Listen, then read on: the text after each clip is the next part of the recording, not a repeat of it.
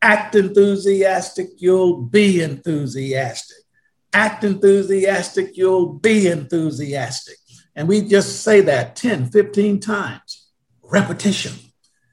Now, what's the trick there? You might not be enthused, you might not be excited, but it's all in the act. Pretty soon your brain catches up. Now that works in other ways too. We can change those words. Act a fool long enough, and guess what you'll become?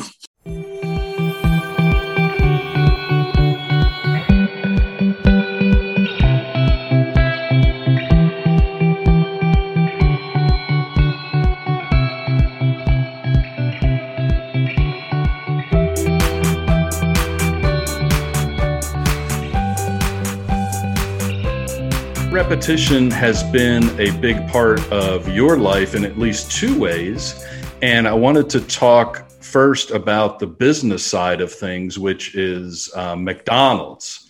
McDonald's has leveraged the concept of repetition really to become synonymous with the concept of franchising in a lot of people's minds. So could you talk a little bit about the history of McDonald's and how they've used repetition to become so successful? Well, when it comes to repetition, I don't know that there's a more pointed example, Dave, than that of a McDonald's and of a Coca-Cola for that matter. If you look at the pennies that are put into or poured into each bottle versus what the bottle sells for, you gotta give kudos to repetition. If you get it right enough times, it works. One example, I started with Coca-Cola in 1979. Within the first 2-3 months, I'm painting 2-liter banners for 99 cents in 1979. Today, you can find in certain locations 99-cent 2 liters. 40 years later, because we have repeated, and now the lift that comes out of selling many more of those leads to profitability, all because we can repeat the process. How many times can you repeat the process? And of course, McDonald's is certainly known for its ability to repeat and get it right. And it's a very kind of an arduous process when we start. We dress the crown always. The mustard first, then the ketchup, then the pickles, then the onions, then the patty, and if it's a cheeseburger, then the cheese, in that specific order. And repeating that over and over and over again. We do an average of about 53,000 transactions in the run of a month. And just imagine doing the same thing over and over and over again. But it's profitable both for the corporation and for the franchisee. And if we have time during this, I'd like to share with you how I've applied that same process to my approach to art. Oh, absolutely. So in terms of McDonald's emphasizing repetition, I think a core reason behind that is customers want consistency. Correct. You want to know that if I go into a McDonald's in Birmingham, Alabama, or Bangor, Maine, or Phoenix, Arizona, that I'm going to get the same experience regardless of that location.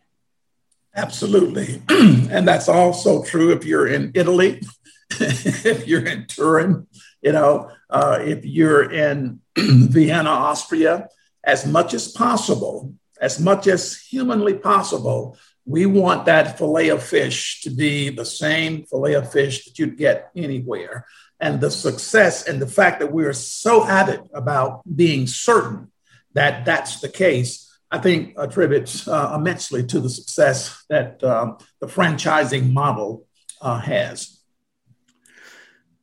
Part of what's interesting to me about McDonald's is, they've emphasized this repetition and doing the same thing over and over again. But at the same time, they're very receptive to new ideas, especially from franchisees. And they almost treat franchisees like little laboratories. So if you or another franchisee comes forward with an idea, they're open to hearing about that. A lot of people don't realize that the Egg McMuffin, for example, was created by a franchisee, as was the filet of fish. Correct. Absolutely. Even the jingle, to all beef patties, special sauce, lettuce, cheese, pickles, onions on a sesame seed bun. Max Cooper, whose stores that I trained in to become a franchisee, was known for having worked on that particular ad. Prior to becoming a franchisee, he was the first ad agency for McDonald's Corporation. He and Ray Kroc were personal friends. But yeah, you're absolutely right. And imagine the amount of buy-in, Dave, that creates when we can work within the organization to create some of the most successful brands. Very few fast food chains can boast about some 6 to 7 iconic products. Most are known for 1, maybe 2. But we know specifically that people come to us for our filet of fish. They come specifically for the Egg McMuffin. They come specifically for the Big Mac. They come specifically for the Coca-Cola. There's something about the calibration approach and process. Can't tell you the number of times we've served people who had food or their own lunch, but they came just to get a Diet Coke from McDonald's. People come to us just for the fries. So that's a unique piece, but the repetitious consistency of getting it right makes all of the difference in the world. So let's shift gears and talk about the role of repetition in what you've done in the art world, because I think it's very interesting. Yeah, absolutely. So I'm an artist first. In fact, I wonder from time to time, and I'll pinch myself from time to time, Dave, when I look at some of the corporate boards that I serve on and owning 7 restaurants. And I'm an artist, and that's all I ever wanted to do was to be a little Black Rembrandt. And so I think I've done pretty good at becoming a little Black Rembrandt. But at the same time, it doesn't hurt to do business. And I hope that we'll get into one of these sessions. We certainly spend a significant amount of time on that, helping individuals to understand that we are not one-dimensional individuals or beings. There's so much more to us than we give ourselves credit for. So if you can see that a little bit, this is a piece that's in the book, actually, Blue Halo. This is a print that you're looking at.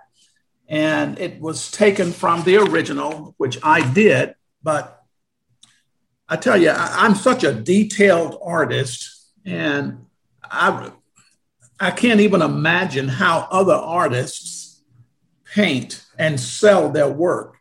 By the time I finish any piece of art, serious artwork that I do, Dave, I am so one with that piece. It is me. I couldn't sell it for... So the way I get around that is I do the original, and I have the original. I've had several individuals to make offers, significant offers to buy my originals, but I can't part with it.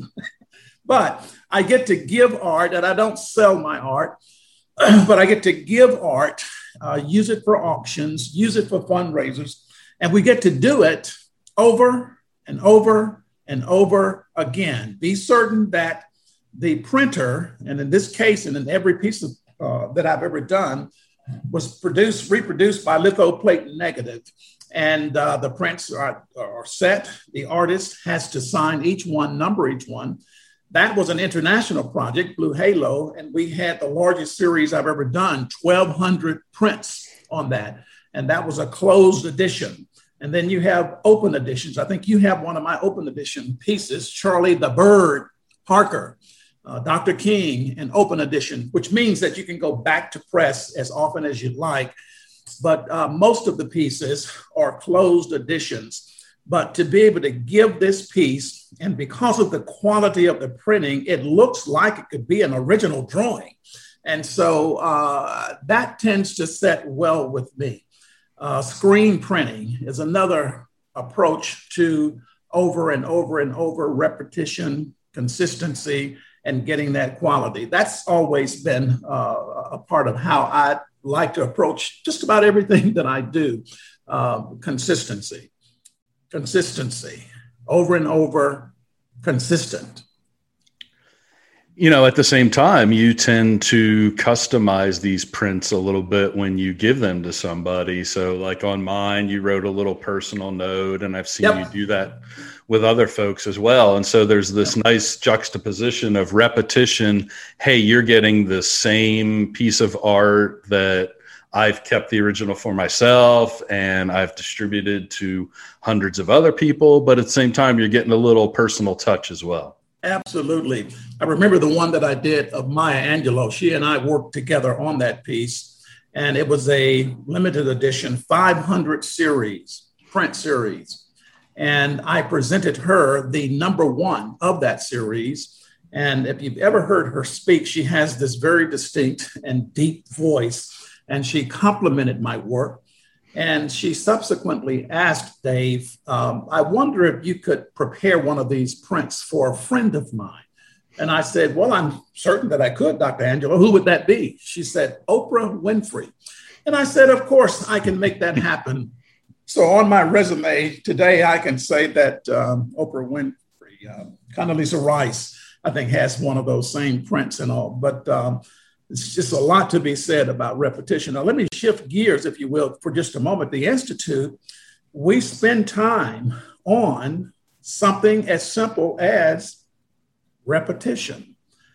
To become good at anything, it takes, on one hand, the practice. The practice leads to getting it right, and then you keep getting it right, keep getting it right. Well, building a better attitude works on the same premise. You got to do it over and over. Put yourself in the circumstance so that I get to practice having a better attitude. A mind that has been stretched by a new idea can never again return to its original dimensions. That's a very poignant axiom that we should all give some considerable consideration to. I think it makes all the difference in the world. And we love spending time on that because this stuff is not rocket science. Repeat, find something that's good, find something that works. Whether you want to build passion, if you want to build enthusiasm, it's all about, repeating it over and over again. I agree with all of that. And I think folks need to realize that building a new habit through repetition is not easy. I think sometimes folks get frustrated when they stumble. But if you know the statistics, maybe it becomes a little easier to try again. So now I'm going to use my dog as an example. My dog named Rogue, and she definitely earned that name. So if I do something fun with her 2 days in a row, she thinks it's a new habit. And on day number 3, I'm in trouble because I better do that same thing. As well she should. But with humans, a lot more repetition is needed to create a habit than we might necessarily think. So there was a study. Right. Well, there was a study done in 2010, and it found that forming an automatic habit takes an average of 66 days for a human being. So whether that's going to the gym or not eating a dessert after lunch and dinner, or walking around the block, whatever that might be, takes an average of 66 days. Trying to get it right. Yeah. Now the range is pretty wide. They found a minimum of 18 days and a maximum of 254 days. So I feel bad for that person that takes 254 days. Interesting stuff. But even the best folks are only coming in at 18 days. So absolutely. Well, let me tell you, Dave, about a course that I took early on in my career, because I want to hear more of those that you have. But it was a Dale Carnegie course. And at the beginning of each course, the instructor would have us roll up a newspaper as if it were a bat, and we would just beat it into the palm of our hands to a mantra like this: act enthusiastic, you'll be enthusiastic. Act enthusiastic, you'll be enthusiastic. And we just say that 10, 15 times. Repetition. Now, what's the trick there? You might not be enthused, you might not be excited, but it's all in the act. Pretty soon your brain catches up. Now that works in other ways too. We can change those words. Act a fool long enough, and guess what you'll become? So it's all in the practice. And I think that that's so important. And I'll always remember that little mantra: act enthusiastic, you'll be enthusiastic. Because once you are become excited, well, it makes you an exciting person. Be interested, because it makes you an interesting person. You know, we always like to close with a couple of super practical tips for folks. And so the first one today is to harness the power, the positive power of repetition. Yep. And we've spent a lot of time talking about that today and offered up several examples of that. The other takeaway is to overcome the dark side of repetition. You know, it's very easy for somebody to start out having one drink a day or one dessert a day, and the next thing you know, they're having 4 drinks a day or 4 desserts a day. And that, of course, takes a real toll on one's body. And so the tip there is to use a buddy system, a lot like they do in Alcoholics Anonymous. So if I find myself skipping work or skipping exercise for bad reasons, and I need to break out of that habit, I need to have a buddy that I can call up and say, hey, you know, if I find myself falling into this bad habits, and somebody who's also going to be proactive about it and say, hey, I haven't seen you at the gym for the last couple of weeks. What's going on? You feeling okay or not? Makes a difference. Absolutely. So any closing thoughts? Well, I just hope that our listeners will take to heart some of what we are saying. It seems sometimes deceptively simple, you know, but if we are willing to repeat, and here's one of the points that I'd like to make too, Dave, relative to that. We tend to get it right when it comes to learning how to walk. We seem to get it right when it comes to learning how to ride a bicycle. You know, imagine after the 10th time you fell trying to walk at 11 or 12 months old, your mother and dad said, well, you know what, Dave is having a pretty tough time at this walking thing. Why don't we just get some braces and kind of get him in a wheelchair because he just keeps falling. But they didn't do that, Dave. They kept picking you up, standing you up and say, come to mama, come to daddy, until you got it right. The bicycle ride works the same way. Failure is almost inherent in ultimate success. And so we get it right walking, we get it right riding a bike, but somewhere in the process of life, we tend to move away from that. And we become afraid because we might fail. Well, falling is a part of it. And I can't tell you how many great inventions there are, and you can speak to this perhaps more so than I can, that came out of failure. In fact, a lot of accidental great successes came out of the process of failing, but keep trying. Consistent repetition. The classic example would be the light bulb, where Edison tried hundreds of different materials to serve as the filament before he found the one. Yeah, how about that? He found the one that would actually work. And so that repetition, that sticking with it, paid off in the end.